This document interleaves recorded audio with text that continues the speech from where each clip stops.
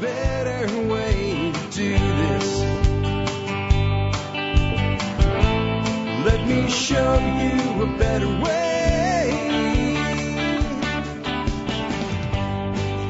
Hi, folks. This is Jack Spirko with another edition of the Survival Podcast. As always, one man's view of the changing world, the changing times, and the things we can all do to live a better life if times get tough or even if they don't. Today is April the 20th, 2021, an infamous 420 day. We'll even have a song for that. We have them all week and some thoughts about that at the end. I have a bunch of stuff for you today, though. We're doing a topic roundtable today. Some of this is from feedback, and some of this is just stuff that I've noticed going on. Here's all the wonderful or not so wonderful things we're going to cover today. First, even some on the extreme left, like Bill Maher, are questioning the narrative, the COVID narrative, that is. Wait till you hear some of this. I'm going to play something by him. I think it's about 7 minutes long, and there is some liberal tripe in it. I mean, really, like, why do you have to bring... And I know why, and I'll cover it when we get there. But I went in and out on this one. I was going to play it, and then I listened to some of the stupidity in it and was not going to play it. And then I was like, but there's so much in it that's so true, I should play it for that. And the point is, this is a leftist saying basically the left has it wrong about COVID, so I should play it. Then I was like, well, maybe I could just play part of it. And I was like, well, that's not right. The whole thing should be heard in context. So it'll make sense when we have it. But I want to play it for you, but I also want to talk a little bit about what it means that even people like this are starting to say, wait a minute. The shit you're telling us isn't true. Okay?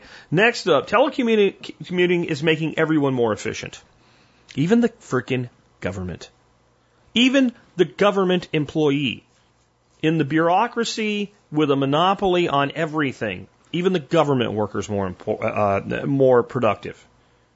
And with telecommuting. What that tells us about trends going forward. Then, leading into that, the everything shortages here. I have some stuff to tell you about an internal corporate communication. I won't say who the company is or who the source is, but it's a very well-known, very large national company, actually international company.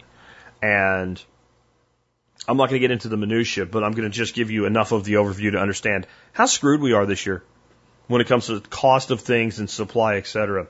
And then I want to talk to you this morning based on a communication I have with somebody who I really respect a lot, but he wants to do some stuff together with me and some other people, and he used a phrase today that I just don't use. And I don't use phrases that I would say that are like them, even if they're not about the same thing. This particular phrase is New World Order. I'm going to tell you why I don't bother using phrases like that and how that relates to human psychology. I'm going to tell you why I expect the big cities to erupt in riots again this year, no matter what happens in the George Floyd case. It won't matter. It won't matter at all.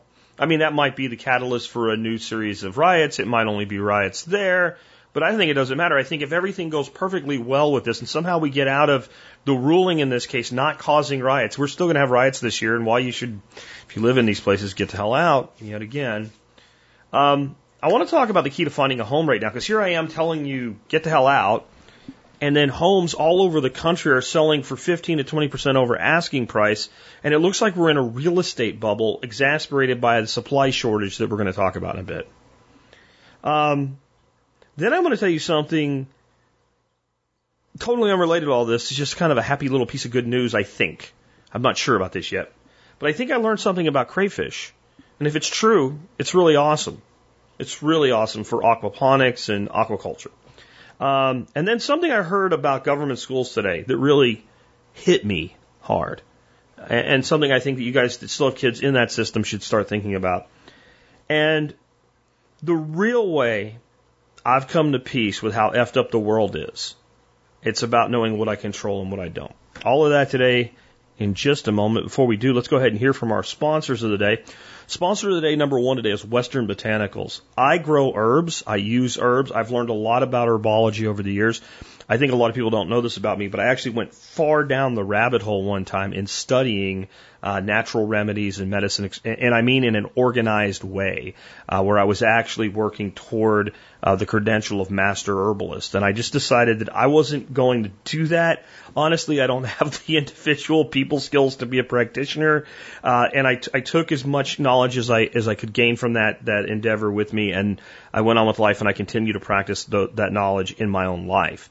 So when Western Botanicals approached me about becoming a sponsor over a decade ago, I was excited, but I was also skeptical, because there are a few places in the world that are more full of snake oil salesmen, and I lump it all together: herbology, homeopathy, all of that, supplements, all of it. There's so much snake oil there. It doesn't mean that those things in themselves are bad. It just means there's tons of bullshit there. Well, when a company like Western Botanicals came forward and said, we want to be part of what you're doing, and I looked at who and what they were, I was like, that's it. I'm on board. Yeah, let's go. Let's rock. If it's legal and herbal, you'll find it at Western Botanicals, and it's all either organically grown or wildcrafted. Real people that really care, an unbeatable selection of herbs and things to make your own formulas, and knowledge, all of it together at westernbotanicals.com. Next up, the Free State Project. Have you ever thought about moving to a place where you have more freedom? New Hampshire is being dragged against its will, kicking and screaming into the world of liberty by the Free State Project. And they have a new initiative they launched this year, just called Visit New Hampshire. You can find out more about it at fsp.org/visitnh. That's fsp.org/visitnh. Go on up there, basically take a vacation, meet some really cool people, and see if New Hampshire's right for you.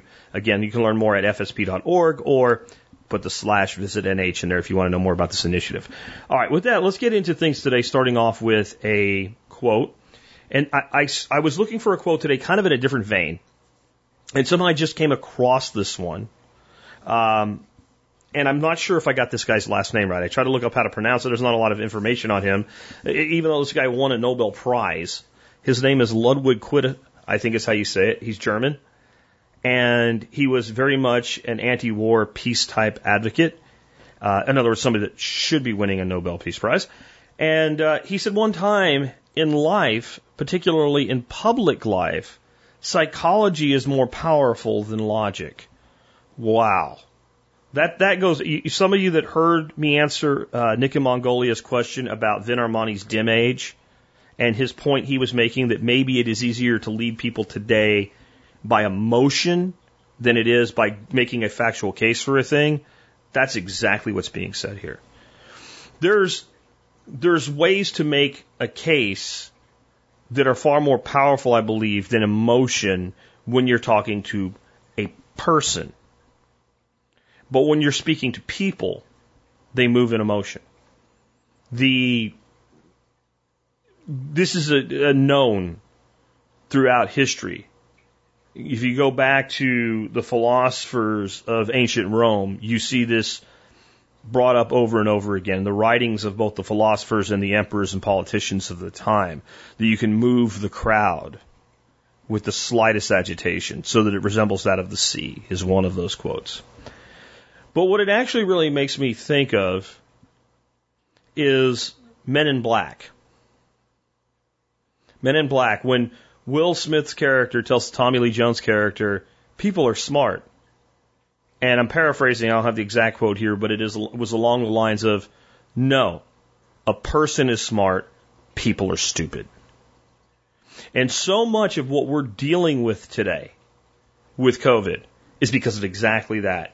I have found that if you can get a person out of their little frickin' bubble, whichever political bubble they've wrapped themselves in, and actually give them the facts, not the opinions, the facts about this disease, who it affects, how it affects them, etc., that in general, most individuals, most persons, right, will moderate their position quite a bit. However, you can't do it with people. You can't do it with a crowd. This is impossible. They've been wrapped up in emotion and it can't be pierced. And so I'm wondering how what I'm about to introduce fits into that. I came across a video, an edited version of the video, and it was edited in a way where I believed that it was the totality of the video from Bill Maher. Basically, it was a right-wing person, maybe understanding that in life, particularly public life, psychology is more powerful than logic, who had pieced together kind of the greatest hits that fit the rights narrative that took away some of the crap you're about to hear and published it. And when I found the entire segment by Bill Maher and I listened to it, I listened to the nonsense that was included in it, like, sure, Trump told people to drink household disinfectants. Because we know that's not what, I mean, come on. It's like such a desire to hate this guy. But I made a decision to play the entire thing for you today. Because I think it actually is important in a variety of ways. I think, number one, Bill Maher knows full well that the average conservative, the average moderate on either side of the centrist, right? The average centrist, certainly the average libertarian or anarchist or agorist, is not listening to his show. So part of it is he's playing to his audience. The other part of it is he actually believes his own bullshit. And even in the world where somebody believes their own bullshit due to politics, I think there's a point where you start to have a breakdown. You start to have a breakdown, because my wife asked me about this, because she saw the same video I did, the shorter version. And she said, well, what got to him?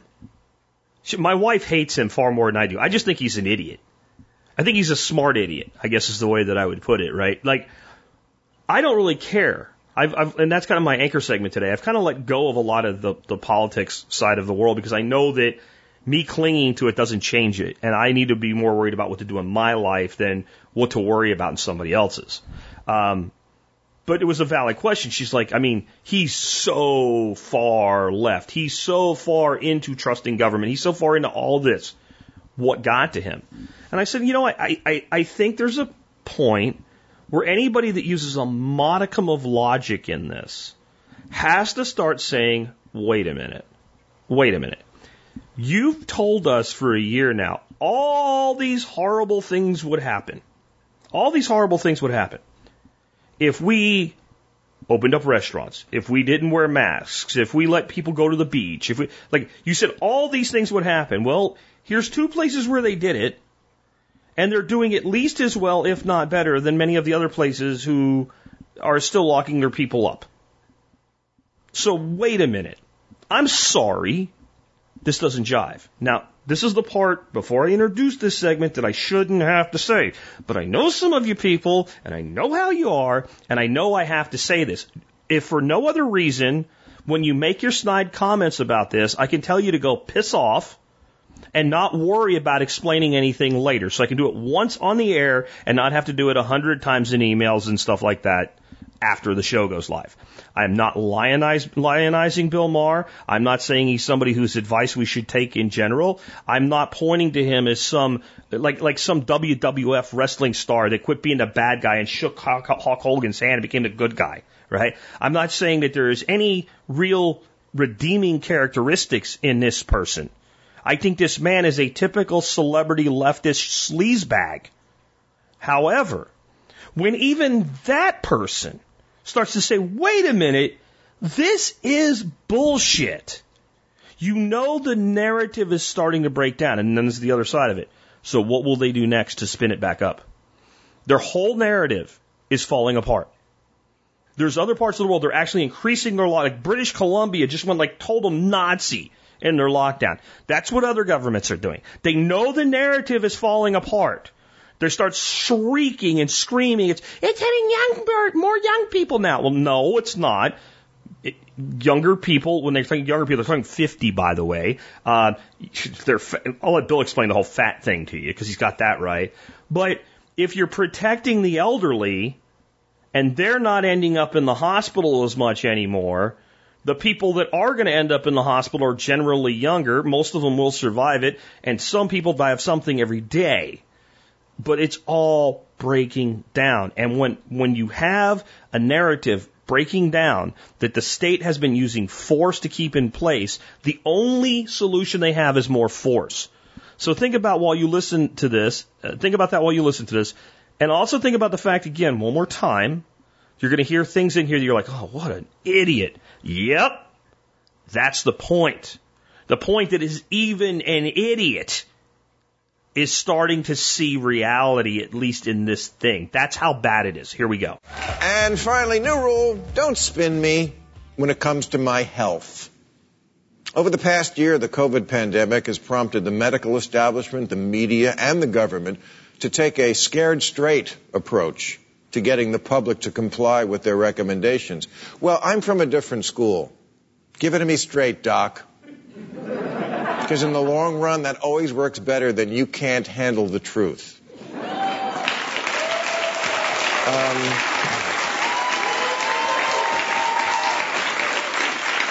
Now, I get it. Doctors tell people lies because they don't trust you to finish the antibiotics after your dick starts feeling better.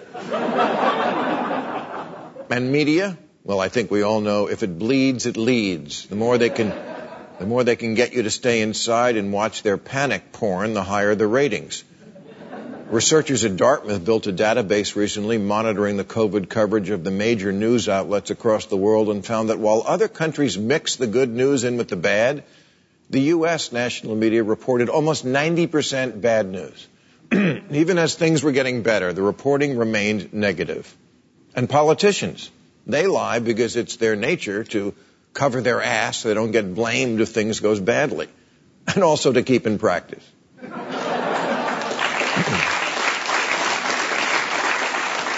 But when all of our sources for medical information have an agenda to spin us, yeah, you wind up with a badly misinformed population, including on the left.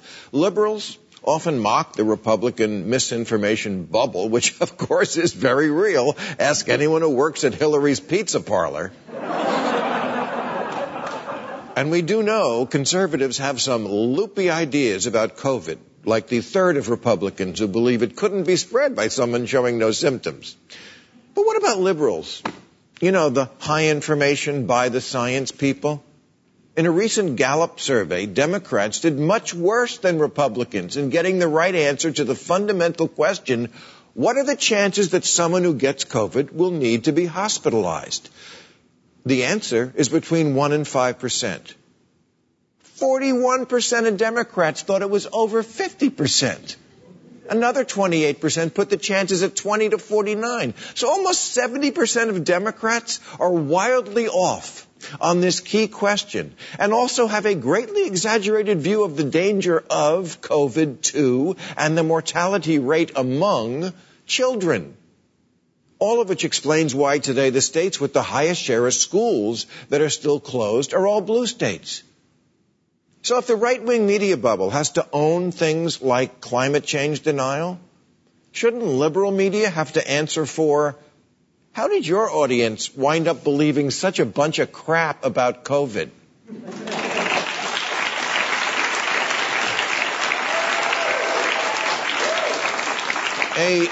A new report in The Atlantic says the media won't stop putting pictures of the beach on stories about COVID, even though it's looking increasingly like the beach is the best place to avoid it. Sunlight is the best disinfectant, and vitamin D is the key to a robust immune system. Texas lifted its COVID restrictions recently, and their infection rates went down, in part because of people getting outside. So let the sun and wind do their thing.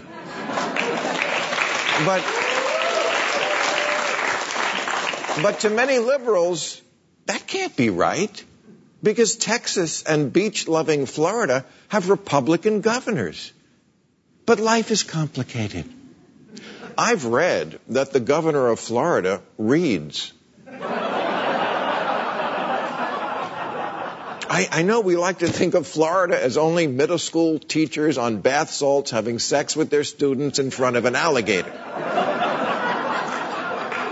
But apparently the governor is also a voracious consumer of the scientific literature. And maybe that's why he protected his most vulnerable population, the elderly, way better than did the governor of New York.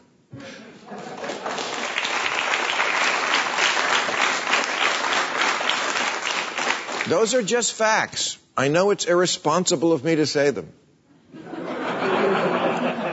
Look, here's what I'm saying. I don't want politics mixed in with my medical decisions.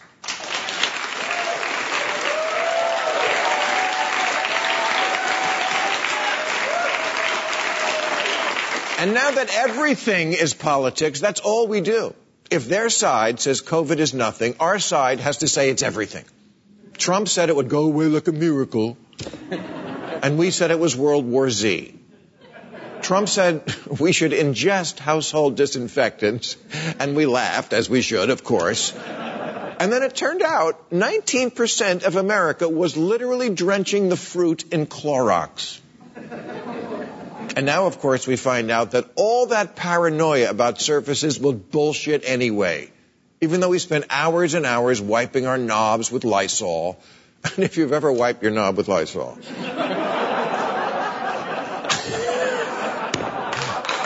I think you know. Now go home and wash the mail. If you lie to people, even for a very good cause, you lose their trust. I think a lot of people... Thank you. I think a lot of people died because of Trump's incompetence. And I think a lot of people died because talking about obesity had become a third rail in America. I know you've heard me pound this fried drumstick before. But since I last mentioned it, a stunning statistic was reported. 78% of those hospitalized, ventilated, or dead from COVID have been overweight. It is the key piece of the puzzle, by far the most pertinent factor, but you dare not speak its name. Imagine how many lives could have been saved if there had been some national campaign, a la Michelle Obama's Let's Move program, with the urgency of the pandemic behind it. If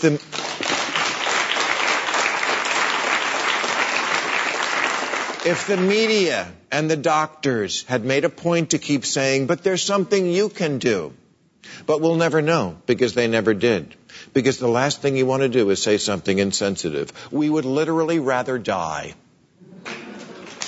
Instead, we were told to lock down. Unfortunately, the killer was already in the house, and her name is Little Debbie. All right, so again, I want you to consider the source there. That's why I felt morally obligated, even though it might have dinged an IQ point or two off. If you don't worry, it's temporary, it'll come back. Listening to some of the leftist drivel in there, right? And for those that are new to me, understand the right has a lot of right-wing drivel too. In fact, I find it interesting that a person, I call the guy an idiot, but he's actually, like I said, he's a smart idiot. There's so much legitimate to criticize about the right. It amazes me these people have to focus on nonsense instead of legitimate criticism. I guess it's all part of the psyop to control you. But I did feel morally obligated to play that entire thing in all its context, because I think it actually, if you can let go of your reactionary mode to the negative, I think it makes the case that the narrative is breaking down more, not less powerful. It makes it more powerful. A person that actually thinks that way, saying this is bullshit, is actually way more powerful than a person who was already predisposed to your line of thinking saying it's bullshit. Anyway, I want to go straight on from that. It speaks for itself. But do think about the fact that you're going to see increased force and violence to try to maintain this narrative as it falls apart. All right, so next up, this is interesting to me. I'm not going to go real long into it, but there's an article out this week on Federal News Network, came out about 5 days ago. It's by a dude named Jory Heckman, SBA executive, that's Small Business Administration executives. Beyond doubt, the teleworking employees are more productive. Let me read some of this. The Small Business Administration issued 14 years worth of loans in 14 days under the CARES Act over the past year and nearly tripled its workforce to process hundreds of billions of dollars in pandemic relief spending approved by Congress. The agency could do none of it, top SBA officials said, without the flexibility of a 100% remote workforce. Now they're considering the benefits of making long-term telework a permanent feature for agency workforce. I will let you look it up and read the rest of the article if you want to. It's a lot longer than that. It goes on and on and on and on. And I think Mr. Heckman is trying to justify his existence as a writer because there really is not a lot more of it that it's that heavily materialistic. But this is what this means. I know that you're going to say, well, just giving out money, you jerks. I mean, I understand that, but it's still their job every day. When you have government entities and entities that are maybe not completely public, but they are so fascicized, is that a word now? Fascicized into governmental, relationships that they are essentially government. And you take them and they're able to increase their workflow 14x by not having people go to the office. That's literally the change that's made. People don't come in. We can do 10 times more work. That tells you this works.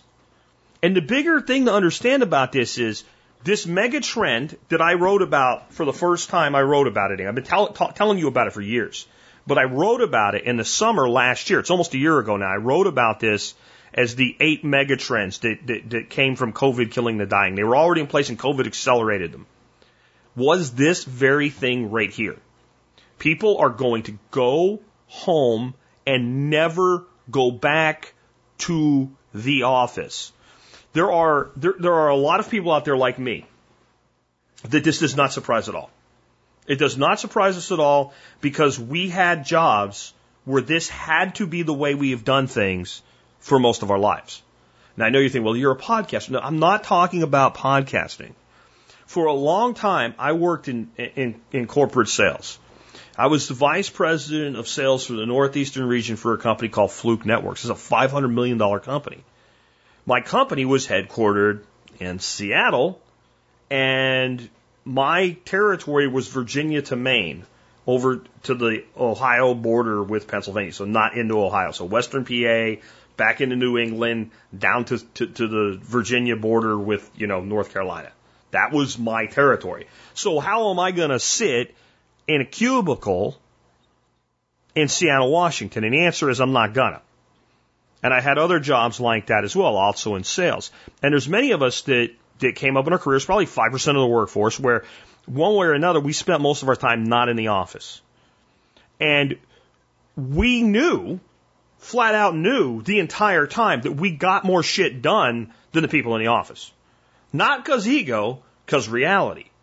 Because all of those positions were positions that were highly incentivized toward productivity. When you're in sales, you either make quota or you get fired. And if you want to make real money, you exceed quota excessively. Right? So it's all about productivity, which means that you have a predisposition to excel. However, you also have an ability to do so. And I don't mean an innate human ability. I mean, you have the environment where it can happen.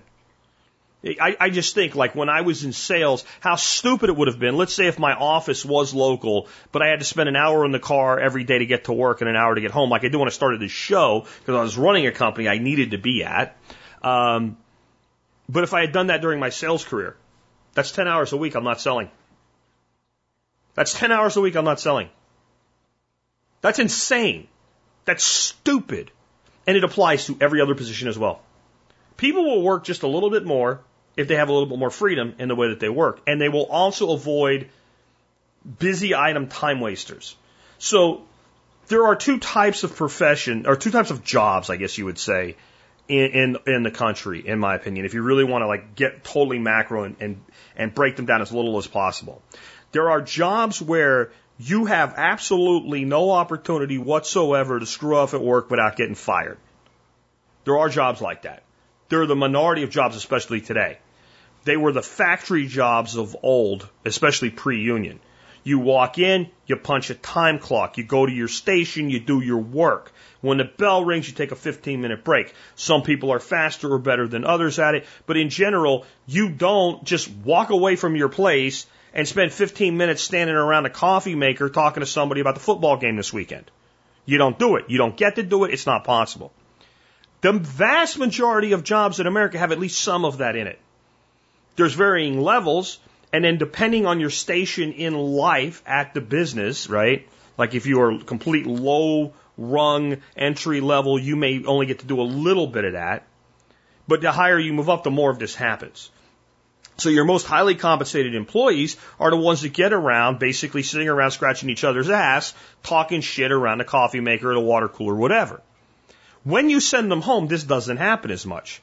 Additionally, the employee that's in the office created for their supervisor the illusion of supervision, because the supervisor's off picking his butt somewhere, But since they're sitting in a cubicle, they feel like, oh, well, he's here, he's at work. So a lot of them, especially in this day and age, are, they're Instagramming or whatever, and they block that at workplaces. Do you block their phones? Right? Do you block their phones? How do you, I know for a fact, I know people that are sitting there at their workstations, right? They've got 2 computers up. One's a laptop they have for taking home. They have their laptop tethered to their smartphone. That way they can check in on Facebook and all that shit. And I know what you're going to say. You're going to say, well, that stuff happens at home too. It actually happens less because when they send that type of employee home, they're more likely to monitor what they're doing remotely. But the other side of it is even if they're doing it, they still get more done. And this is going to be a fundamental reality for people. Think about it this way. One of the problems we have is we always think way too small when we analyze trends as individuals. We think about it, Joe Blow's mom and pop muffler emporium or something, We don't think about it from the standpoint of a company with 500 or 5,000 employees. Let's say I'm company XYZ, I make XYZ widgets, and so widget manufacturing is actually a small portion of my job force. I've got salespeople, I got marketing people, I got inventory people, I got all kinds of compliance issues to deal with because I'm big enough to be a public company. I've got all kinds of people working, and all they do is sit on their ass all day behind a desk and pick each other's butts while they talk about frickin' shit around the coffee maker, right? So that's what I'm dealing with. Now I send everybody home. I send everybody I can home. And let's say my productivity didn't even go up. Now we know it does. Let's just say it didn't. Because let's talk about the decision that gets made here in a boardroom, right? There's probably a virtual boardroom today, by the way. So my productivity didn't go up or down. It remained constant. I got the same result. And Bob from bookkeeping, gets on Zoom with me and says, hey, Jack, I've been going over the numbers from XY. We spend something called $1 million a year for all this building and infrastructure that I think we can cut down to 10%. What? Yeah, we can cut almost all this shit out. We need a core group of people that actually have an office. We can just abandon this building. Can we get money for it? No, you're gonna have to abandon it, but it's okay. We're not gonna go bankrupt over it. They're not gonna be able to collect it. We're just gonna bail out. We're gonna pay the exit clause in it, and it's gonna cost us short-term money, but long-term we're gonna put $3 million a year, $4 million a year, $5 million a year, who knows what, right, to our bottom line. Just by closing all this down. Do you know what we're doing? We're closing this down. We're closing this down. And then I'm going to get a call from my HR person who says, yeah, we really got to keep doing this. And I'm going to go, well, why? And she's going to be like, well, I've been talking to some of our employees and we've been talking about bringing them back in, and they're getting offers from other companies that will let them stay home. And they've indicated to me that they prefer it this way. So if we make them come back, they're going to take these other offers. And I could keep going, but I won't. My point is, as soon as the productivity is at least as good, it's over. It's done. It's out the door. They're not coming back. And as much as half of our workforce in America is moving to or has moved to remote work and will never, ever, ever, ever go back to the mothership ever. And this is an absolute real estate crisis for major cities, especially the expensive ones, and commercial real estate. And it's only going to get worse from here. So sooner or later, you gotta get the hell out of these cities because it's not going to get better. It's not going to change. This bullshit that I keep hearing, what would a young person want with living in suburbia? I don't know. You mean where they grew up? These people, I don't know what these people, who are these people that these people are talking about? I listen to even some of the podcasts and stuff like that. Yeah, the city will be back, I can't see what a young person is going to do out there in suburban land or whatever. You're like, what are you talking about? What are you talking, there's no life outside of New York City. And I think these are people, they like the life that New York City used to represent, and they think everybody's like them. We all tend to get myopic like that. No, it's done. It's done. Commercial real estate is going to be a shell of what it was forever.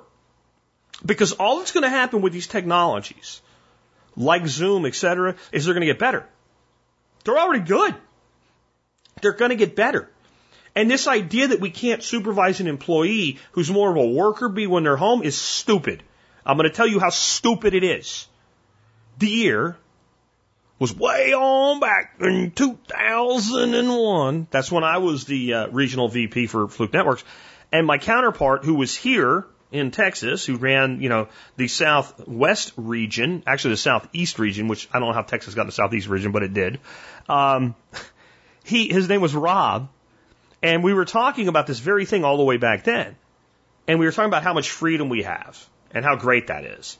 And he said, I have reps that don't. Because what we did, we managed rep firms. So I had 5 different rep firms, about 38 individuals that reported to me. And he had kind of a similar thing down here in Texas. And each one of those firms was his own company, or manufacturer's representative firms. And he had one called PSA. And he said, those guys that work for me there are more managed by their owner than an employee in an office is. I'm like, how do you mean? He goes, he has them making calls and everything every day. And I'm like, yeah, we all have to, report stuff and make your number. He said, no, you don't understand. They all have software on their computer. And he can monitor down to their keystrokes. He knows exactly what they're doing when they're doing it. If they're screwing off, he gets a report that this employee was over here screwing off instead of working. Now, I'm sure these people were smart enough to have like a second computer in the house, and radios or whatever going on, right? But he could also tell like inactivity, long-term periods of inactivity, and they needed to, like if they were going out on a call, they had to enter the information about where they were going and when they expected to be back. Now, I think this was over-the-top micromanagement, and I always looked at salespeople this way. You carry a bag, you make your bag, or you get fired. That's all I really need to know until I start to see some lack in your performance. Right? I don't need to micromanage a salesperson, and if I do, I need a different salesperson. But that's what this guy wanted to do. The point being, back in 2002, if you wanted extreme oversight of remote workers, it was possible then. And by the way, it's 2021 now. We have better technology. It's never coming back. It has far-reaching implications, and it is going to become more and more and more the case. You're going to see more and more brick-and-mortar stores going away forever. I know it's hard to believe right now. You go out and all the mask cards are out there in their masks, shopping arm in arm with each other while they pretend to be afraid of COVID, right? It's going to happen. There's almost nothing that you can't get now without going out to get it. I think the last thing to fall will be food. I think the last thing to fall will be food because even with the attempt to get us all eating space rations, soy-based crap, there's a fundamental human reality that if I'm going to get, 3 peppers in 3 different colors, because I want to do some really cool stir-fry shit tonight, red, yellow, and green, right? I want to look at them. I want to see them. I want to pick them out, and I'm going to be like, I don't like that one. That one's a little bit thicker walled. I want that one. Like that's like one of the most subjective things that we buy is fresh food. If it comes in a box, no one gives a shit. But if it's fresh, picking meat out, even like that's why Butcher Box, as our sponsor, was such a big win for them. I know it doesn't seem like that now that they've gotten so big, but in the beginning, it was a big win for them to get somebody like me to endorse them. Because I'm like, I'm not buying meat in a box. I want to look at my meat. I want to see. I want to know. And like once I started getting their product, I'm like, oh, okay. So even something like that can win people over. So the whole thing is going to liquidate itself. So we're having an inverse relationship right now. And that's a spooky thing with economic disruptions. You're having a crash in commercial real estate that has not been fully realized yet. Because everything's been so propped up and so bailed out for so long. And that's so cheap that a lot of these places are being held on to even though they're not needed anymore. But it's beginning to fall apart. And at the same time, you're having a reverse impact on desirable real estate skyrocketing, which we'll talk about in a bit. So while residential is exploding everywhere except the cities, commercial is imploding everywhere, including the cities. And it's only going to get worse. It's only going to get worse because, Susan in Human Resources is not going to need to go to the office to even look at the humans anymore. That's where we're at. We're not even headed there now. We're there. COVID is killing and dying. All right. Next up, I want to just real quick hit on something. A person I really respect today that's trying to put some stuff together with myself and some other influencers and himself, reaching more people, was communicating with me today, and he used the term New World Order. He was asking about another individual that I suggested we involve in what we're doing, and he said, do you think he's ready to tell society about the New World Order today? And I'm like, look, man, I know what you're saying, and I don't necessarily even disagree with you, but if we're going to lead with that kind of mindset, I'm out. And I'm going to tell you why, and it has a lot to do with human psychology. There is a group of people that I would say are relatively awake to the fact that society is not like it seems. The people we were talking about yesterday that are still asleep are the other ones, right? The show I did yesterday is impossible to wake people up anymore, and I don't know. But there are people that are awake. They're at various degrees of being awake to understanding how you're manipulated, how you're controlled, why they call the shit they put on TV for you to look at programming, because it programs your brain, the fact that the education system is an indoctrination center, etc. There is a small remnant of people, very small group of people that's who they are. Then there's a small group of people that seek to control others. Some of them understand exactly what they're doing, and some of them are just using the system as it falls in front of them. That's also a small group of people. Those people, those psychopaths, when people say New World Order, whether they know it or not, that's who they're talking about. And then there is the vast majority of humanity who is walking around in a waking sleep. And as I talked about yesterday, these people do not want to be unplugged from the matrix, even when they get into the Neo position, like Neo was at the beginning, where they know something's wrong. Because there is a group of people we can reach. And generally they're people that are already straddling that fence. And they're generally people who are trying to do something in their life.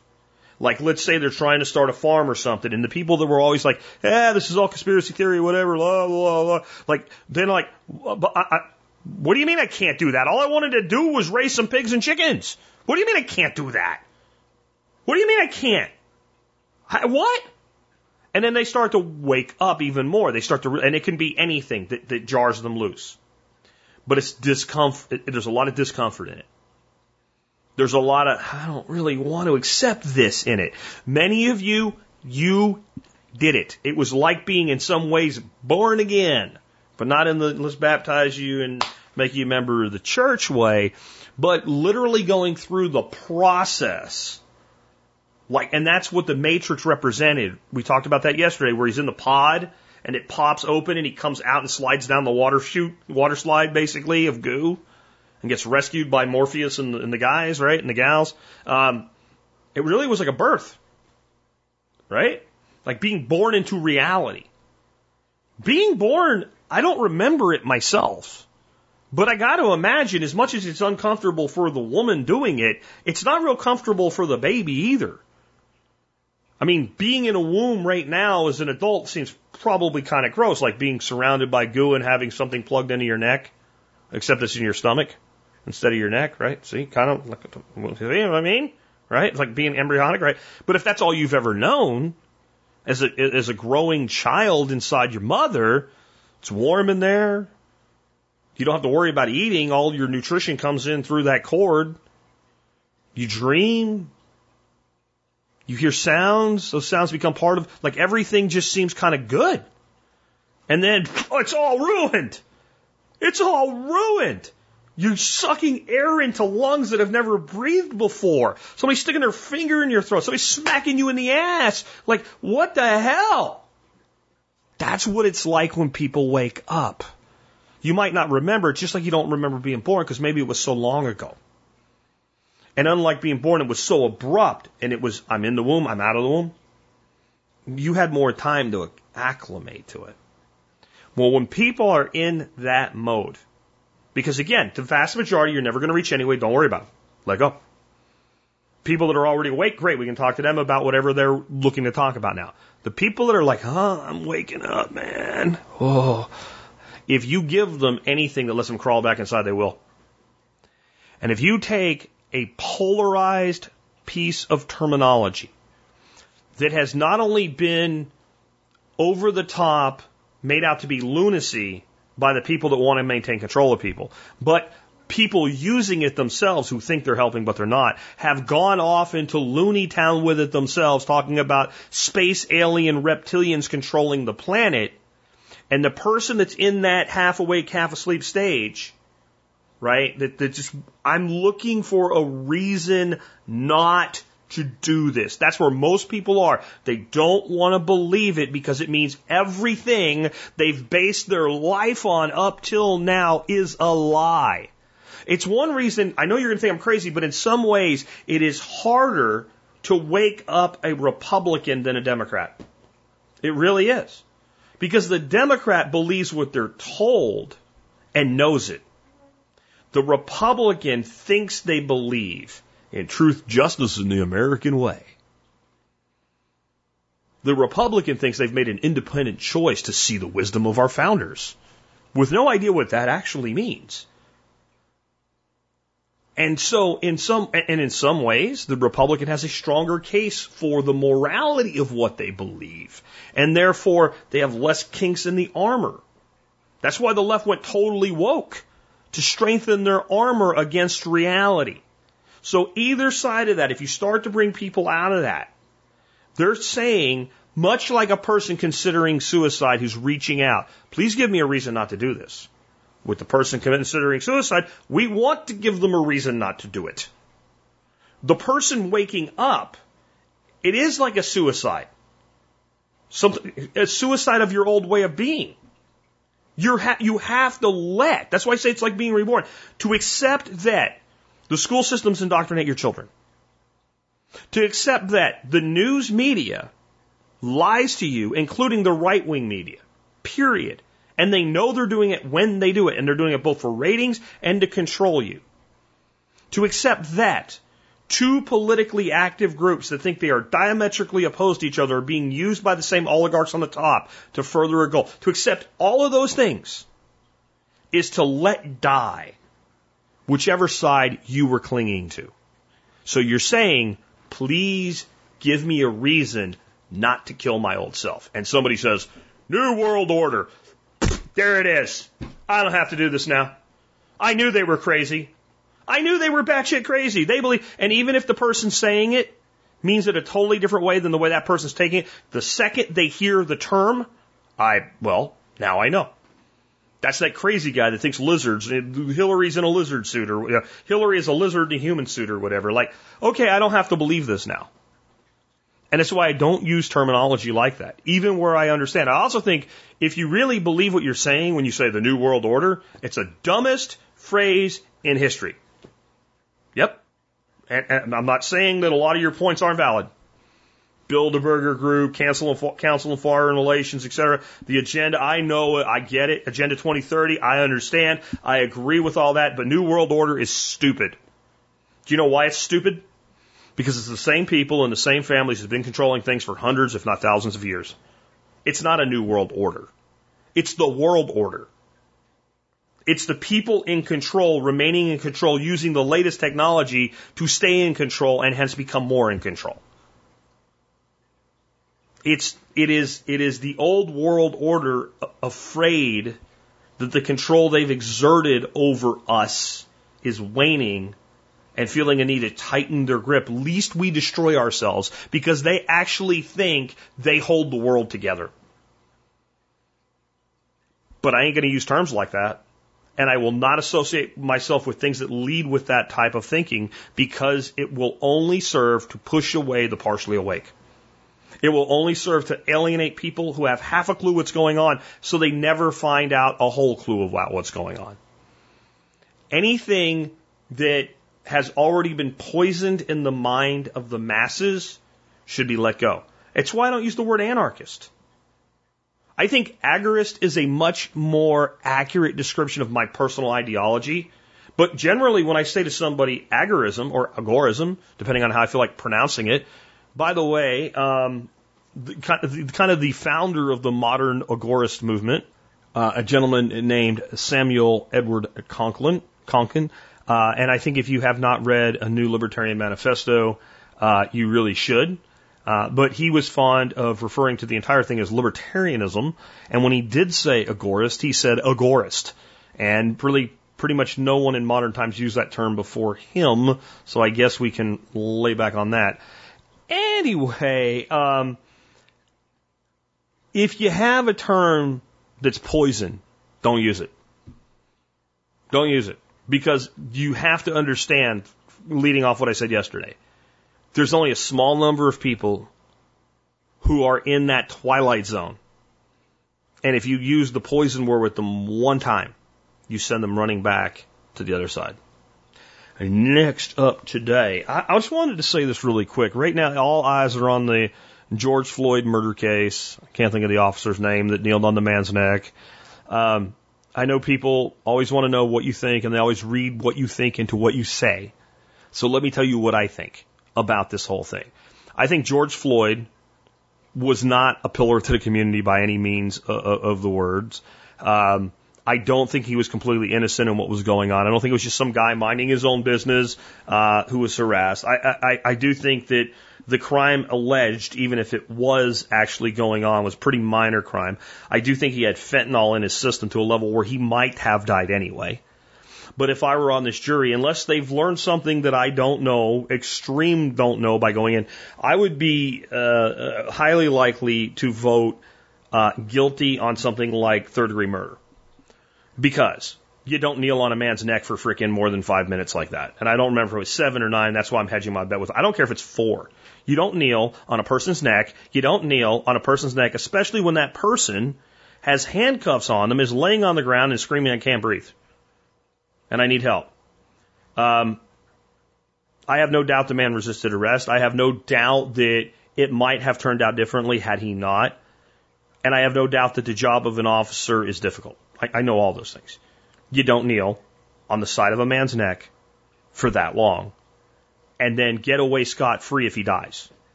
Because you have to accept that you at least contributed to his death when you did not need to. So he'd be getting but he wouldn't get a first-degree murder conviction from me. You can be mad about that. You can write me hate mail, whatever. I'm just telling you what I think so that when I say what I'm about to say, you guys understand that that actually is not connected to it. Because otherwise you'll be looking for it. So I expect our cities, specifically Portland, Seattle, etc., to erupt in violence again this summer. Like I keep seeing the memes about riot season. I think that's because in the collective consciousness, we all know this. This could be the catalyst, but if it's not, something will be. Let's say from a standpoint of not having riots, what is the best result the people threatening to riot here could expect? First degree murder conviction. So let's say, what's his name, dickface cop, right, gets convicted of first degree murder. They're still going to riot. I guarantee you they're still going to riot. They're going to find some reason to riot. How big that spreads will have a lot to do. Now, not guilty? Well, it might be just like it all happened all over again and immediately spread nationally. So it's somewhere in between minor localized rioting, significant localized rioting, which is, if I'm a betting man, that's what I'm taking, and maybe a little bit of peripheral, but mostly it's going to be, he's probably going to get a conviction. I think he's going to get a conviction. Here's one thing I've said to people when they try to defend this cop and what he did, and saying, but he had drugs in his system, or whatever. Okay, he was using a form of carotid restriction, right? He's restricting the carotid artery, right? Now, if you've studied martial arts in length, or you've had like military combatives training, I've done both, and you learn how to use this restriction method to incapacitate a person. And we call it choking someone out, is one instance of it. Now, you're not actually choking them out because you're never constricting the airway. You're constricting the carotid arteries on both sides of the neck. This is actually really important. You're constricting the arteries on both sides of the neck. One artery supplies one side of the brain with blood, the other side of the brain with blood. Now, you can get into conditions where somebody has had, due to diet, let's say, a pretty big restriction of an artery, and they can have some issues, but the body will kind of rebalance, right? So if there's people walking around that have almost complete restriction on one side. Now, I know somebody's going to bring that up to me and try to make the case that what I'm about to say is not true, but that doesn't happen like instantly. That happens slowly over time, and then the body kind of adapts to that. When you restrict one side in a way that you would call acute, it is like, not the same as, it is like giving that person an artificial stroke. The problem being that you're causing major restriction and stress to the body and the mind, but you're not doing it sufficiently to render them unconscious. It would have been far better had he just went down and locked onto the guy and knocked him the hell out for a couple seconds, and while he's trying to come to, threw him in the back of the cop car. When you do one side like that, you are going to end up causing serious physical reactions in the individual that are unnecessary. Because let me ask you what a person with their hands cuffed behind their back, with 4 adult men trained to handle them, is capable of doing when he's laying on his stomach with somebody just simply putting their foot in the center of his back, and anybody, when he tries to get his feet up, just kicks the feet out. And the answer is, he can't do shit. And this is why this was so bad. It was so bad because even the rational person like me goes, no, you killed the guy. He would have died anyway. I don't care. You don't know that. I can look at this and say it is reasonable that any thinking person would believe that you contributed to this man's death and it didn't have to happen. And so that caused the initial explosion, but okay, if you take a match and you have a wet tile floor, and it's wet with water to be clear, and you light that match and you throw it on the floor, what happens? Goes out. Now, if you take that match and you take a big pile of well-dried tinder, you put a huge pile of kiln-dried lumber on top of it, you soak the whole thing with kerosene, and you light a match, and you throw it underneath the pile on the tinder, what happens? That was George Floyd. So, what I ask you, is the situation now, as far as the probability of a fire being ignited by a single match, higher or lower than a year ago? I think it's higher. So the only question becomes, will there be a match? I guarantee you there'll be a match. And if there isn't one, somebody will make one. We are going to have riots, I believe this year, worse than last year. And I would just say, prepare accordingly. And if you're still in one of these places, please get out. All right, on that note, what is the key right now to finding a home to buy? It's what I call the reverse 1% formula. But you might have to be more flexible on the where to make this work. So for those that don't know, I have a formula for selling homes. And I've been able to sell homes in the middle of economic downturns above asking in less than a day every time I did it. Like, the longest I had a home listed for was 5 days, and that was in the middle of an economic downturn. And it was a mobile home, and it was in a kind of depressed rural area. And I got above asking in less than 5 days because of the 1% formula. And the 1% formula is you look at everything available at the price point you're selling at in the area you're selling at it, and you make the property you're selling just 1% better. You find the best looking 2 or 3 properties you can, and you do just 1 or 2 things to make it look better or actually be better than those. And since buyers are settlers, they'll buy your property. It works right now when the market's hot, and it works when the market's shit, because there's always somebody trying to buy a house somewhere. Now, I've come to terms with the fact that this is not normal times. I have a friend looking to buy a home near me, and there's literally none for sale. I didn't say there were none affordably for sale. I didn't say that there were none for sale in his price range. I didn't say that there were none for sale that are good enough for him, because it's like there's crap and then there's good and then there's really expensive. I said there's none for sale. There's literally within like 10 miles of my house right now, one place for sale for $1.2 million. So there is one for sale. That is out of his price range. And honestly, I wouldn't pay that much for the place. So I get that this is not normal times, even normal good times. There's literally a real estate shortage in especially what's become the new desirable places to live, which is not there. Not Seattle, not Portland, not Los Angeles, not San Francisco, not New York as a whole. Like, people are leaving in droves, and The places they're going to the most are Texas and Florida. But they're going all over small town America, just like I said they would. Well, that creates a shortage of supply. So how do you deal with this?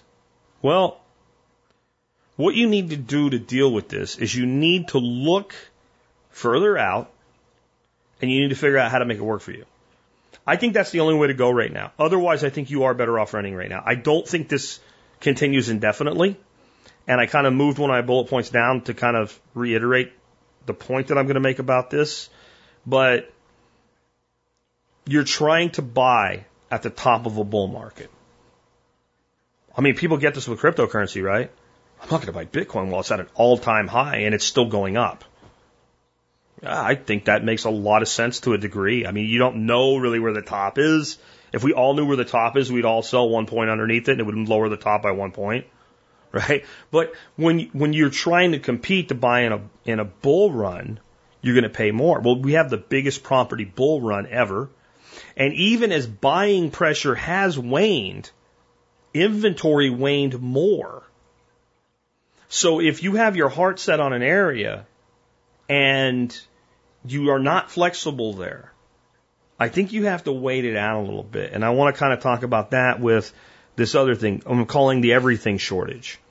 So a good friend of mine, and some of you that, I won't say his name, but some of you that have been to my workshops have met him many times. It is not my buddy David that I talk about all the time. It's just another person who I only actually ever see in real life during workshops. Sent me an industry webinar PowerPoint that his company put out. And it's literally everything they use. It's plastics, it's PVCs, it's rubber, it's steel, it's screws, it's wall plates. It's everything associated with new home construction, everything associated with remodeling. And the projections right now are this should all level out by the end of this year. Projections can be wrong, but if this was the only thing I'd seen that said that, I'd be less likely to think that they're probably at least close to right. Pretty much, and I've seen this compiled from different sources by different people that say the same thing involved this materials run. And in the exasperating circumstances, so COVID hit, but that's not the cause of the problem itself. COVID hit, and industry overestimated the impact of COVID and the shutdowns on a lack of demand. They expected to be less demand than there was. Then the government gave out money. People went and started spending money, and people that stayed home spent more money than they've ever spent before. And all of it compounded upon each other. And there's literally nothing that's not in short supply right now. And the fact that you can go get it doesn't mean the supply is not short. You're going to pay more for it. And this is actually, in some ways, I'm going to explain this to you, some ways this is a good thing. Not always, but some ways it's a good thing. Why is it a good thing? The same reason it's a good thing when there's a storm in an area and a store like Best Buy, where people are going to buy cases of bottled water, which is not the place to get cases of bottled water, says, fine, we charge $1.30 a bottle every day. Multiply $1.30 a bottle times, 24 bottles, that's how much cases. What that prevents at a time when the supply is more necessary is people hoarding and excessively buying.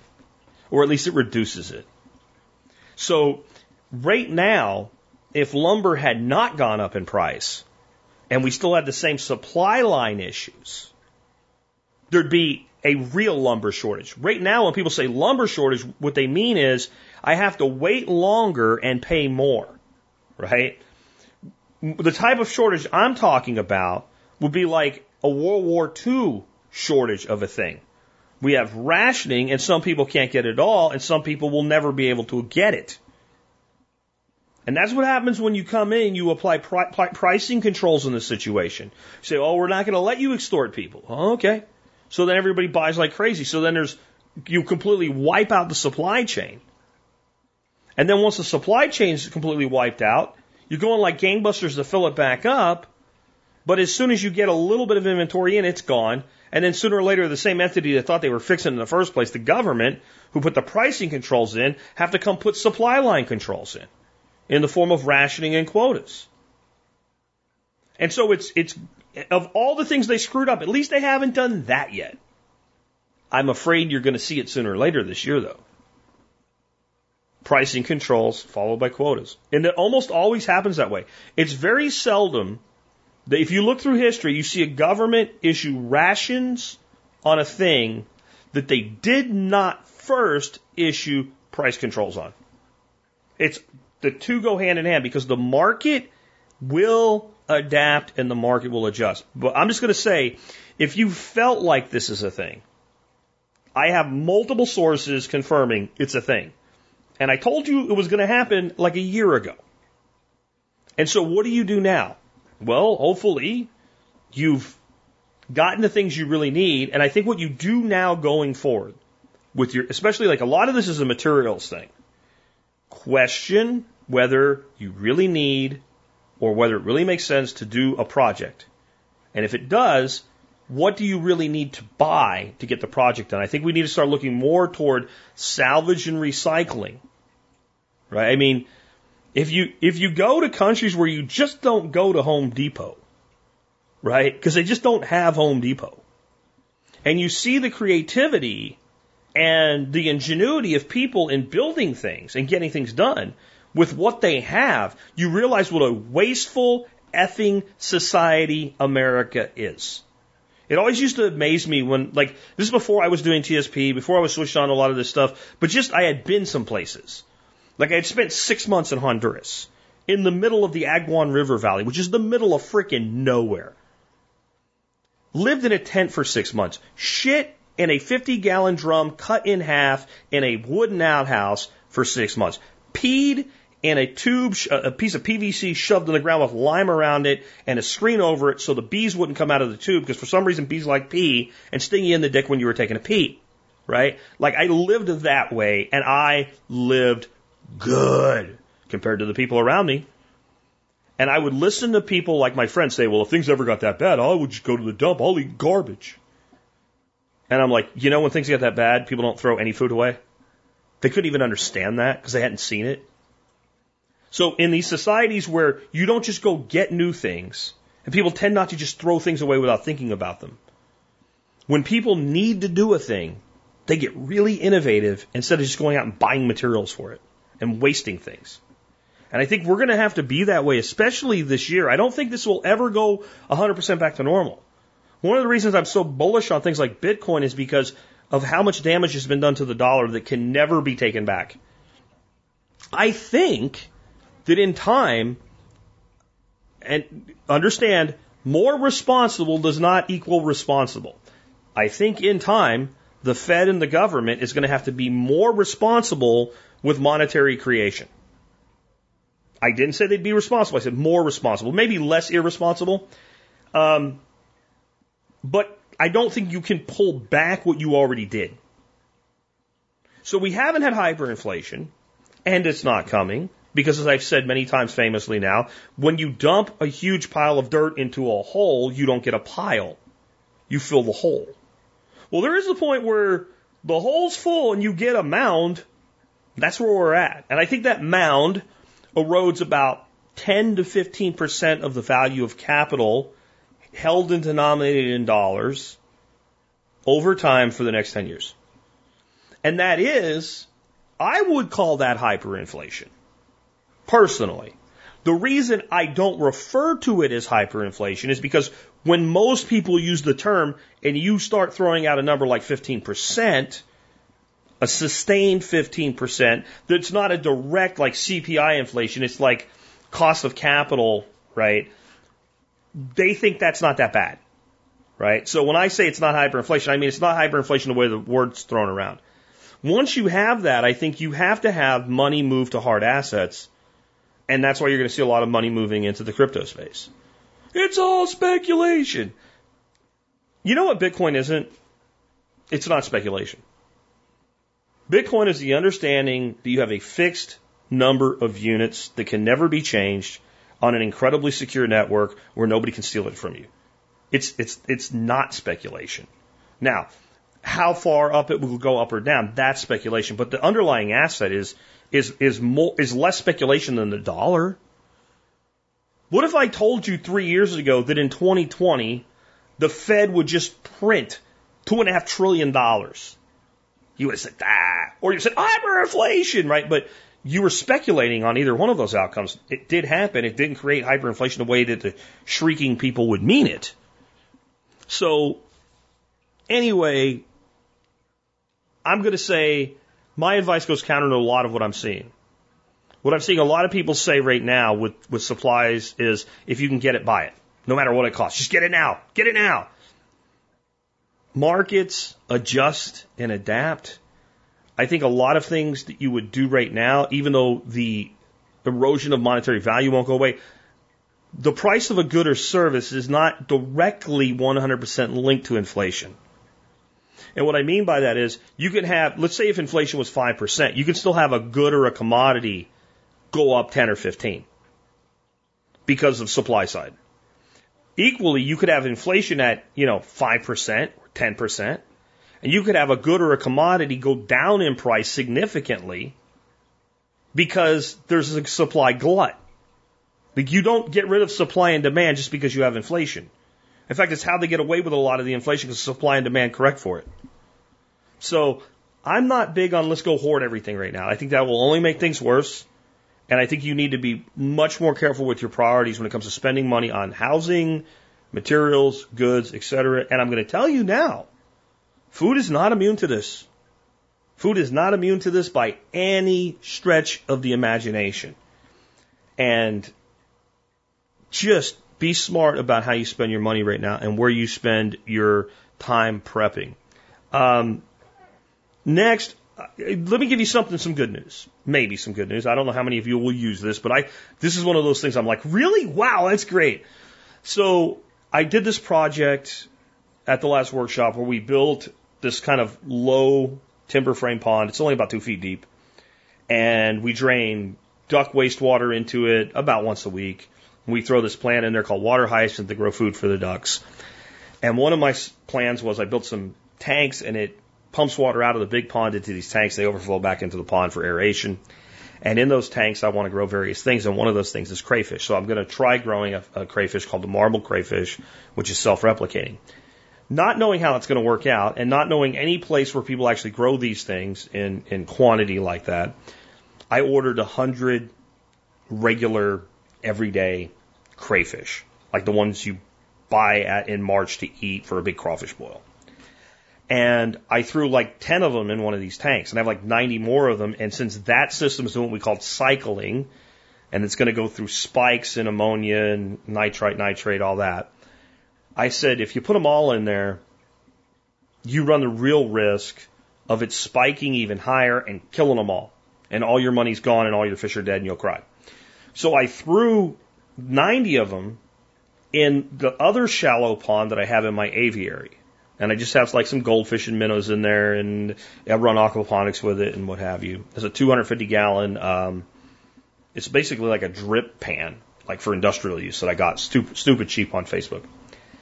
And so I threw them in there, and I'd started having real issues with string algae lately. Like, I go in and my top tank where it's overflowing is like half drained and the pump's barely running, and you have to take the whole thing apart, and string algae's in there. And this huge bloom of string algae. And all of a sudden, I started noticing a little less and a little less and a little less of the string algae. Now, anybody that's dealt with string algae knows, there's very few things that eat string algae. It gets into everything. It overtakes everything. It's a pain in the ass. I think they're eating it, because I don't know where else it would be going. And what reinforced this is, yesterday evening, it was still kind of light out. I went and fed my fish, and I have some sinking pellets that are for like feeding cichlids, basically. It's what I've been feeding my little marble crayfish that I keep in a tank in the house. And I took a pretty good handful and I spread them out in kind of an open area for the crayfish. Because, you give floating fish food and all the goldfish eat it, the crayfish really don't get much of a shot at it. So I went out just at dark to shut the ducks in, and I took a walk back there, and I figured I'd shine the light in.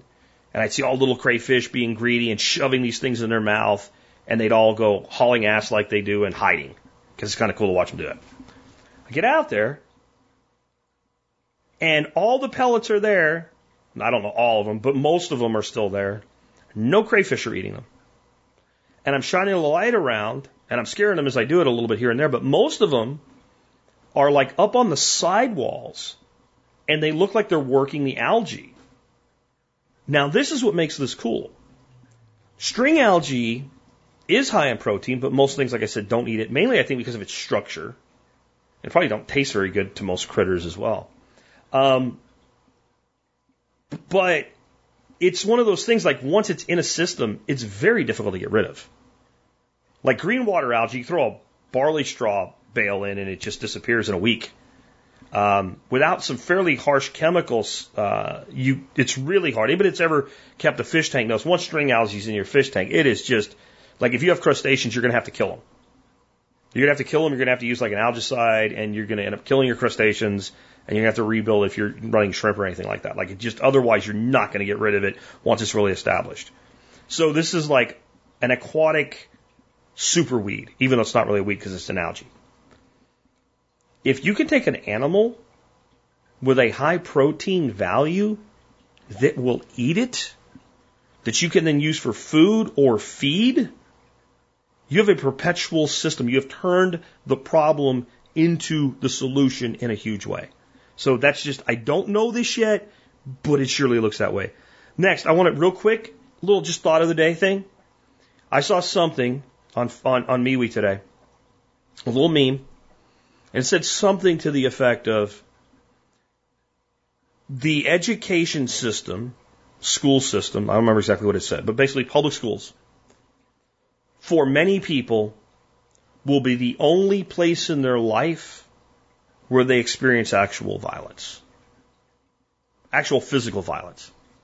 And I thought about that for a second, and I almost rejected it out of hand. I almost didn't think about it. I almost missed the word most, because I'm thinking, I've seen some violence in my life that had nothing to do with the school system. But then I thought about the word most. And I realized, like, especially with like all the self-defense training and stuff I've done like that, like, when you start talking to people about real world violence, even people that are taking self-defense training, many of them don't know really what you're talking about. Because they're, generally, I just want you to think about your average day. If you don't count TV, because that's not to you, it affects you only if you allow TV to affect you, right? In your average day, do you get punched or kicked or beaten or anything like that? And the answer is you don't. Unless you're in prison or something, right? Which is interesting here with this analogy, right? You don't go to work and somebody who doesn't like you when you're walking to the lunchroom slaps your shit out of your hands. You don't get tormented physically at work, right? I know some of you you have really hard labor jobs and all, but you know what I'm saying. Where else do people get physically accosted outside of the prison system on a regular basis? And in general, it's considered, it happens. Kids work themselves out. Or people work things out for themselves.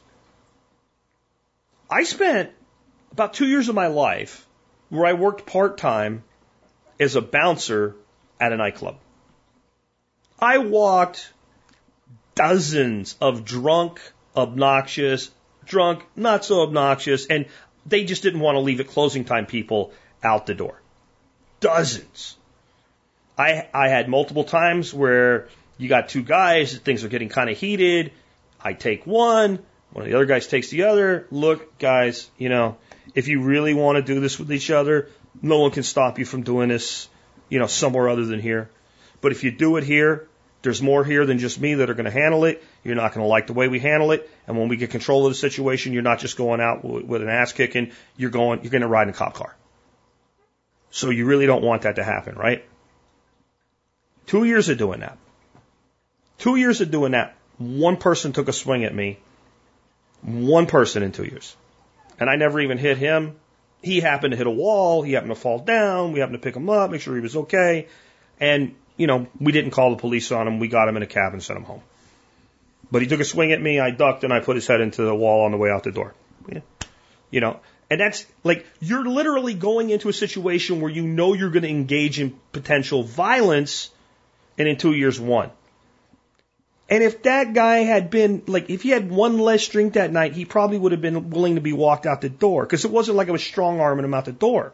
In fact, that's why he was able to take a swing at me, because it was random, everyday type thing. Look, my boss says I have to get rid of you, so you know you're going to leave, and, you know, I know you're going to want to come back tomorrow, right? And, you know, if I have to do this the hard way, you're not going to be able to come back ever, and we don't want that. Come back tomorrow, I'm off work. If I'm here, I'll buy you a drink. Like, it's that kind of, like, psychological, you know, de-escalation.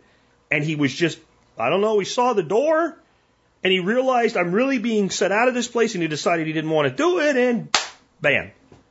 But that was one. I'm trying to think of needing to have conflict, physical conflict, outside of the school system other than that.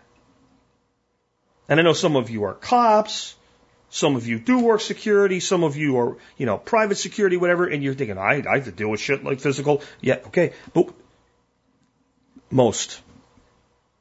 You're sending your kids to a place where it's probable that they are going to have physical violence conducted upon them, and it will be the only place that they ever go in life where that's going to happen. Doesn't mean it can't happen elsewhere, right? We saw right here in Texas, less than a few miles from my house, where an older man shot a guy in the head who killed 2 people with a shotgun before he did, and thank God that guy was there and more people didn't get killed. So we prepare for this violent reality that can happen. But it really hit me, pun intended. Most people will never experience violence anywhere other than in the school system. Why are we sending our kids there? You don't have to. There is a better way. And then I just want to finish today kind of hearkening back to yesterday's show with how I've actually come to peace with how effed up the world is. I think a lot of people that knew me early on in this show, where I'd get a lot more animated and revved up and yelling at people like, you need to do something, like wonder, like, how did this transition from like Klingon Jack to Vulcan Jack happened? I started to realize that the only thing I control is me. When it comes to the doing the right thing, the only thing I control is me. When it comes to how angry I get about a thing or don't get about a thing, the only person that controls that is me. I have no way to help the morons I see driving in their car by themselves with 2 masks on. I have no way to do that. There's nothing I can say to that person that's going to change their behavior. So why get angry about it? I do still get angry. But then I catch myself and go, you don't control that. I think there is an incredible peace. You know, the serenity prayer, accept the things that you don't control, is some version of the line in it. I think there's incredible peace from that. You change what you can and accept what you can't change. I think when we say that and we think about it as the serenity prayer, we think the things I can't change, we're thinking more about the things we can't change within ourselves. There are certain limitations we have as people. But I think the better way to understand it is you actually can change the majority of things about yourself and the way you respond to things. That's what you can change. Now, if you were paralyzed and the injury to your spinal cord was such that there is no hope of it ever working again, and you're wheelchair bound for the rest of your life, that's an example of a thing within yourself that you can't change. But other than that level, you can change, and you still have control over how you respond to that. And I can't say I would respond to it very well. I don't know. I haven't had to face such a harsh reality. But you still control it. You still control it, whether you can or you can't get yourself to exercise that control. Doesn't matter. You are making a choice. And the majority of things that people worry about, and the majority of things that people get angry about, the majority of things that people worry about, the majority of things that people are upset about, are outside their circle of control, and they're even outside their circle of influence. For years I taught circle of influence, circle of concern, right? So we have things that we have influence over, and we have things that we have concern about, but we do not have influence over. You know, the price of oil, you have no influence on it. None. Well, I cannot buy oil, and it will not be a drop in the barrel. It won't matter. Price of oil is going to do what the price of oil is going to do. You know, what celebrity sleeping with what other celebrity you have no control over, right? How the media lies, you have no control over. You can control whether you watch it. You control whether you let it upset you. You control whether you believe it. You control whether you were willing to say, you know, it's a good thing that a douchebag like Bill Maher has realized how much of the COVID narrative is a lie. You chose whether you took the segment I played at the beginning of the show that way, or you focused on his snide remarks about Trump and climate change. Like, you chose which side of that you focused on. Because that bad stuff, that stuff you don't like about Bill Maher, was the same yesterday, it was the same 6 months ago, it was the same 6 years ago. That's who the man is. He's been that way. If you don't worry about him on a daily basis, and you shouldn't, then when somebody brings to your attention the fact that this person, you know exactly who and what he is, has realized that his own side has been lying about a thing and comes out and says it, then you choose to see that as good news. And you ignore the fact the guy's a pissbag because he always was. Doesn't matter. You choose. And the day I fully realized that, my life got better. My life got better. And my potential age probably got longer. Because the number one killer in the world today, I know we like to believe it's government. And government may be behind a lot of it. But the number one killer in the world today, especially in the developed world, is stress. So it's obesity. How much of obesity is stress-induced eating? They just trust me, guys. Be at peace with that you cannot change. And then you'll find a tremendous amount of time, resources, and even money to focus on the things you do control that you can change. Remember, circle of influence, circle of concern, totally valid. But within your circle of influence, the further you move from the core of that circle outward, the less influence you have. You changing your brother Bob's opinion about a politician is a very meaningless piece of influence. Now, inside that circle of influence, a much smaller circle, a sphere really, circle of control. The more time you spend on your circle of control, the larger your circle of influence becomes. It seems counterintuitive, but it's true. Because nothing gets people listening to you like living life successfully, especially at a time when others are struggling to do so. It's kind of like, hey man, what do you have going on there? I want some of it. Remember all these people we talked about not being able to reach yesterday? There is a way you can reach them. You have to make them reach out to you. When they ask for your help, you have permission to give it to them. With that, let's wrap things up. Let me remind you, if you like the show and the work that we do, you can help support us by doing your online shopping at tspaz.com. That's T-S-P-A-Z, tspaz.com. Look, guys, I'm bringing an item around because it's finally back. It hasn't been back since I featured it, to my knowledge anyway. And it's one of these things, like, I never felt I should have had to do this in the first place. I'm not, what was the guy's name? David Horowitz or something? The guy that had, like, the, product review show or something back in the 80s. I can't remember the guy's name. David something. Fight Back was the show, right? About all these rip-off products. But he would also occasionally say, like, well, if you do want something like this, then this is the one to get. Hose nozzles. Holy crap. Has the world not devolved into a place where you can't get jack diddly shit to work from a hose nozzle? Every hose nozzle I've bought in the last 10 years, with the exception of the two I'm going to tell you about today, and actually a third one that's in there too now, I've eventually ended up like a deranged boomer, and I was really more like a deranged WW2, because I was thinking my coal mining grandfather, like, there's two of them at least, on the other side of my fence in the woods, where I, like, hurled them in deranged boomer-like, fanaticism and screamed, they don't make things like they used to. And I finally was like, you know what? I can't do this anymore. I can't keep buying, the hose nozzle looks a little better, using it for 6 months and throwing it over the fence. Like, I'm gonna cause the island to tip over or something, Some of you get that. Anyway, I'm building a junkyard back there of throwing these things away. And, so I went on like a research binge for hose nozzles. And it took the better part of a week to weed through the fake reviews and things like that. And I found two. One is made by a company called Icarus, I-K-R-I-S. This is kind of the best adjustable throttle, multiple pattern nozzle I've been able to find, period.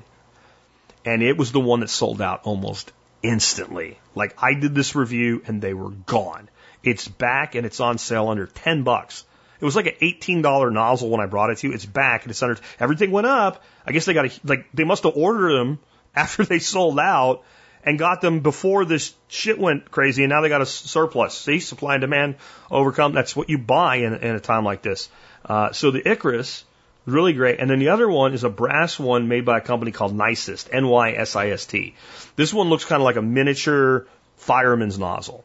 And there's a lot of brass ones like that are not like this one. They have all kinds of like shitty parts inside of them. In the video, I take this thing completely apart. I show you the internals. I went through reviewing these two items, the pluses and minuses, which one's right for you in my write-up, at a level that I just don't feel should be necessary for a hose nozzle, but my experience has shown me otherwise. When I did this, and I just haven't gotten around to reviewing this, and I need to review this one too. And there's a little PS in the bottom of the write-up today. There's another one made by a company called Bon Air, B-O-N-A-I-R-E. The original ultimate aluminum hose nozzle. Now, it's important. There's two different versions of it. You want the all aluminum one. And this one's kind of like a hybrid between the two. It has variances in its pattern. It is, I think, better than the nicest brass one, but it kind of works like that fireman's hose, like twisty type thing. And I love it, and I actually like it more than the other two, but I like all three of them. So after going through, and I mean literally over 100 hose nozzles, I found 3 that aren't complete garbage that turned me into a raving lunatic, deranged boomer and caused me to throw them over the fence. So if you are heading into gardening season and you want, something to be able to do this stuff with without turning into a deranged boomer, check these ones out. Remember, you'd already know about it. Especially if the Icarus sells out again. Maybe it's gone already. I don't know. If you are on the Telegram channel, that's the number one way. Even if you're on the other social media with me, the Telegram channel goes right to your phone. You see it. There's not a lot of other stuff there. It's just for me. You can also be on our mail list. You get it later in the day after the show goes live. But check them out again. It's made by a company called Icarus, I-K-R-I-S, for one of them, and Nicest for the third, and Bon Air for the second, and Bon Air for the third. They're all great, and I promise you, soon I will get the Bon Air one individually reviewed with a video and all for you. With that, remember, you can always help us out no matter what you buy, as long as you do your online shopping starting at tspaz.com. And it's time for our song of the day. We are in 420 week. These are all songs about cannabis, a.k.a. marijuana, a.k.a. pot, a.k.a. weed, or, as referred to by Black Sabbath all the way back in the 60s, Sweet Leaf, which is today's song. I'm not going to talk about this song other than to say, man, this is Ozzy in his prime. I recently was at a store and it had the radio playing on some classic rock thing, and they were talking about Ozzy's going on tour again. Like, man, dude, there's a time to stop. I don't mean to tell you your business, but yeah, a guy might keel over and die on stage. Maybe he wants to, I don't know. But, I think like he ain't what he was, and man, he was something really amazing in his prime. And you get to hear that Ozzy in his prime, that very distinctive vocal in his song. So that's all I'll say about the song. What I want to talk about, though, with today being 420, and us doing 420 week and all, and that wasn't my idea anyway. I have a music producer, basically, named John Adam, and he chooses the songs and categorizes them and sends them to me every month, basically usually a month at a time. But I was like, yeah, we'll do this. But what I really wanted to kind of point out today, being actual 420 day, how many lives have been destroyed because the state felt the need to regulate a plant. I really don't know anybody that's ruined their life with marijuana. Cannabis, call it what you want. I know people that are kind of burnouts, but they are the kind of people where you kind of like, they'd be burnt out on something. But I don't really, like, I can tell you firsthand knowledge of some people who have completely destroyed themselves or even killed themselves with things like meth and cocaine. So while I don't think prohibition really works anywhere and is good in any way, I can at least understand why somebody would think so. Cannabis? And the people are like, the cannabis today is like so much more powerful than the cannabis in the 80s. You know why? Because the government, that's why. Because when the government said, well, if you have less than this much, you get a ticket instead of go to prison, they made it stronger so you could get more effect from less. It's unintended consequences. It's what happens. I mean, really. But just think about it, guys. Because I think it's a good thing to think about whenever somebody says there ought to be a law. When you say there ought to be a law, what you're saying is money should be taken from people against their will through the use of force to interfere with voluntary interactions by other people against their will, to use violence on them up to and including to the point of death, so that these people over here can have those people over there who aren't bothering them not do a thing they don't want them to do. Man, you can't get a better thing to explain that than the way we've reacted so insanely to the cannabis plant. With that, it's been Jack Spirko with another edition of the Survival Podcast.